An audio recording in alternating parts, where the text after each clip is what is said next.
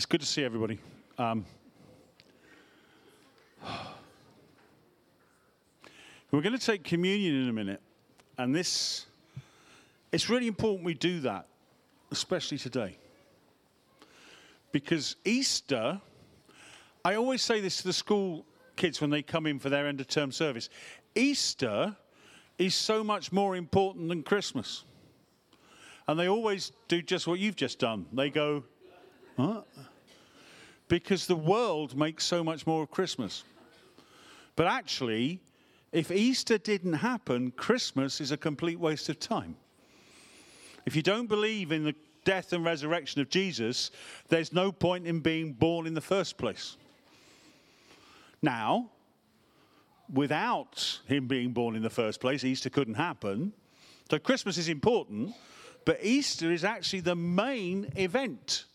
It's the most important time for Christians.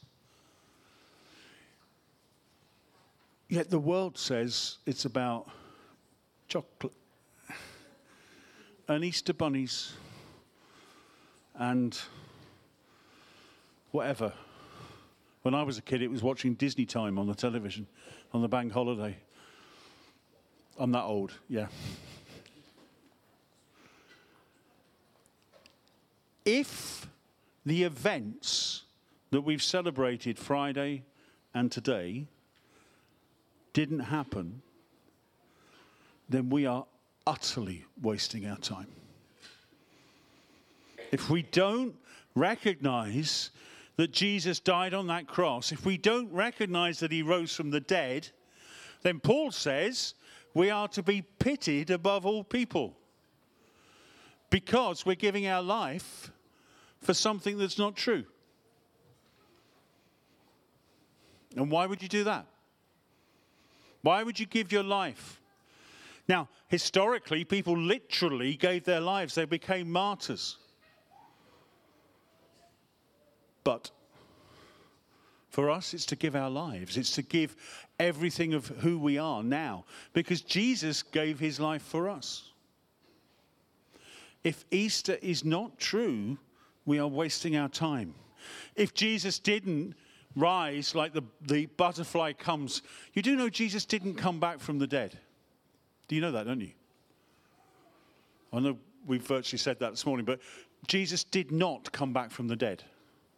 Jesus went through death and into new life. It's like what a caterpillar does and becomes a butterfly. I don't know if you know, but when a caterpillar goes into that pupa stage, the DNA breaks up and it literally becomes a new creation. It's a different creation. Jesus rose to new life. He didn't come back. He wasn't resuscitated. He didn't faint on the cross. He didn't go into a coma to come back again afterwards. He died. The soldier came and pierced him in the side and clot blood, the blood that came and the water that came. It's a sign that they didn't know back then that the guy was dead. And when all the people came, Chris, you know what we've missed out? Where's he gone? We haven't had a reading, have we? Can we have John's Gospel up? Is that possible? John's Gospel. It's behind you, Laurie. These things happened that the scriptures would be fulfilled. Not one of his bones was broken. As the scriptures say, they will look on the one that they have pierced. Later, Joseph of Arimathea asked Pilate for the body of Jesus. Now, Joseph was a disciple, but secretly he feared the Jewish leaders. But with Pilate's permission, he came and took the body away. Look how much detail John is giving us. It's crazy. If this wasn't true, why would John bother with this detail?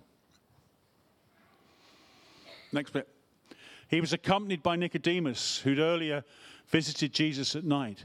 Nicodemus brought a mixture of myrrh and aloes, about 35 kilograms. Look at the detail John is giving us. He's even telling us the weight of the myrrh and aloes. Taking Jesus' body, the two of them wrapped it. I'm going to have to read from behind me because I can't see it on there. Wrapped it with the spices in strips of linen, and this was in accordance with the Jewish burial customs. The place where Jesus was crucified, there was a garden, and in the garden a new tomb in which no one had been laid. Because it was the Jewish day of preparation, since the tomb was nearby, they took him there. Again, John is explaining why these things happened. Early on the first day of the week, while it was still dark, Mary went to the tomb and saw that the stone had been removed from the entrance. So she came running to Simon Peter and the other disciple, the one whom Jesus loved, and said, "They've taken the Lord out of the tomb, and I don't know where they've put him." So Peter and the other disciple started for the tomb. Both were running, but the other disciple outran Peter. The fact that Peter's the old man and John's the young man, John's doing a little bit of bragging here, I can run faster than you, Grandad, That's what he's saying here. And he reached the tomb first. He bent over, looked in at the strips of linen lying there, but did not go in. Simon Peter came along behind him, went straight into the tomb. I love Simon Peter. Doesn't muck about, does he? He saw the strips of linen lying there, as well as the cloth that had been wrapped around Jesus' head. And the cloth was still lying in its place, separate from the linen. Finally, the other disciple who reached the tomb first also went inside. He saw and he believed. They still did not understand from Scripture that Jesus had to rise from the dead. And the disciples went back to where they were staying. You've got three people experiencing the resurrection. And I guess we all fall into one of these camps. Mary comes to the tomb because she's bereaved and she's emotional because Jesus has died. And she gets there and the door's open. Sorry, the stone's been rolled away. And she does that classic thing. She doesn't go and look. She doesn't go and check. She just goes, "They've moved him. They must have moved him. Where's he gone? What have they done with him?" She's making a whole load of assumptions about what's happened. And are they right? No. The door's open. She sees that, and it creates a whole load of assumptions. So many people have a whole load of assumptions about Jesus and Christianity. But when they actually get there, they realize their preconception is wrong. I heard two guys on the radio arguing, and the Christian very gently said to the well-known celebrity, "I'll answer your questions when you talk about Christianity, not your preconception of Christianity." I've never heard anybody stand up to Melvin Bragg before, but it was good, because he was ramming in hard about how ridiculous it all was, and the guy just went, "No, your version is ridiculous, but the reality isn't." Mary gets there, sees the tomb, and panics, basically. How many of us hear the news of Jesus and go, "Not sure," and take a step back? And she goes to see Simon Peter and says, "They've moved him." So they both go, "Right, let's go." Simon Peter and John. That's not three people, that's two. Simon Peter and John. And they go running. And John gets there first. And what does he do? He sees what's there, and he's right at the door, and he looks in, and he goes, and he stops. Remember, he's bereaved. He's got a load of emotion going on. And I think he's a bit discombobulated.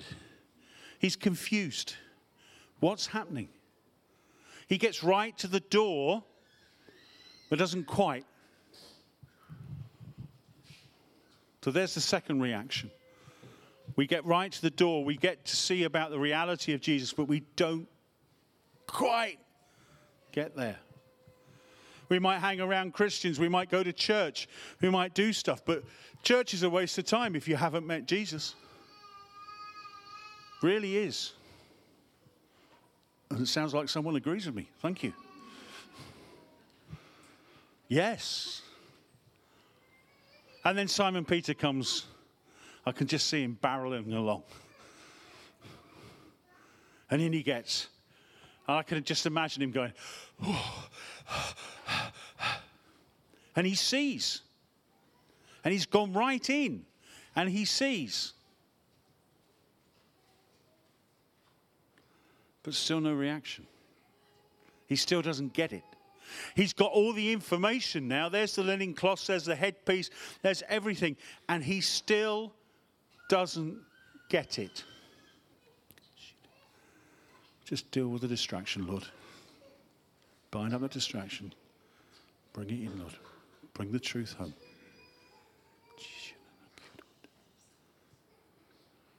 Simon Peter has all the information, but he still hasn't made that step. So there's the three people. Mary, assumptions, false. She runs away. John, hope, but can't quite bring himself to. Peter has all the information and still doesn't get it. And then John comes again. Bless him. He actually goes, oh, Simon Peter's gone in. I'll go in. And what does it say? He saw and he believed. Has he got it all? Has he got every last bit of theology sorted? No. Does he understand what resurrection means? No. But he saw and he believed. He took that step. He took that step. Jesus was dead, yet he is alive. Jesus is risen. I heard somebody recently describe God as a death interrupter. I just love that. God subverts everything in the world, even death. Even death. Because in Jesus he goes, even death cannot hold him. Even death cannot hold him. Where, O death, is your sting? There's a whole load of verses probably going through a number of our minds now. I'm trying not to repeat all of them. But it's awesome. Death is the thing that scares this world more than anything. We don't talk about it, really. We try to avoid it. But actually, Jesus subverts it and says, death, his death is the gateway to life. His death and resurrection is the way to eternal life.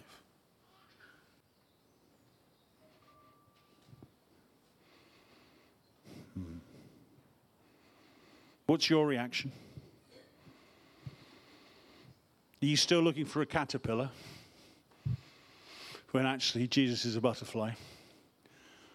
Because if you look for a small tubby thing with little legs, you're going to look on the ground where the butterfly will fly and it's beautiful. If you're looking for Jesus the shape you think he is, you need to see Jesus as he really is. That amazing, risen Savior. Who is just God. He's not a man. No, he is a man. He's the second Adam. He is fully human and fully God. How does that work? Do you know what? I don't know. But I know it's true. I don't know how the internal combustion engine works, but I turn my car on every day and it works. We do acts of faith every day. Oh, I don't do faith. Yeah, you do. You put the light switch down. You turn your car on. You turn the radio on and people talk to you. What's going on? It's magic. Don't look for the Jesus on the ground. Look for the Jesus who is risen. Don't look for the Jesus that many churches portray. Dull, dreary, boring, cold. Look for the Jesus who is alive and full of life. Guys, if you know him already, nurture the full of life in you. Be full of joy. But maybe some of you are sitting here going, well, I'm not sure I've made that step of encountering Jesus. Why not on Easter morning? It's the best day, isn't it? It's the day we celebrate Jesus' resurrection. We actually celebrate that every Sunday. But it's the day in the year where we go, look, everyone. And most of the world goes, nah, not bothered. You are bothered because you're here. So can I call you, don't just be bothered. Come and actually meet Jesus. Come and see him. Taste and see that the Lord is good. Sorry, you're sitting in the wrong place.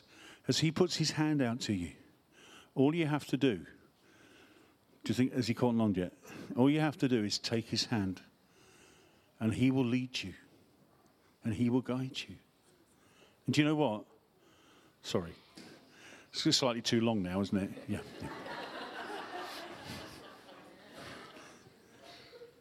Do you know what? He will never let go. But if you want to let go, he'll let you. You have freedom in Christ. You have freedom to choose every moment of every day.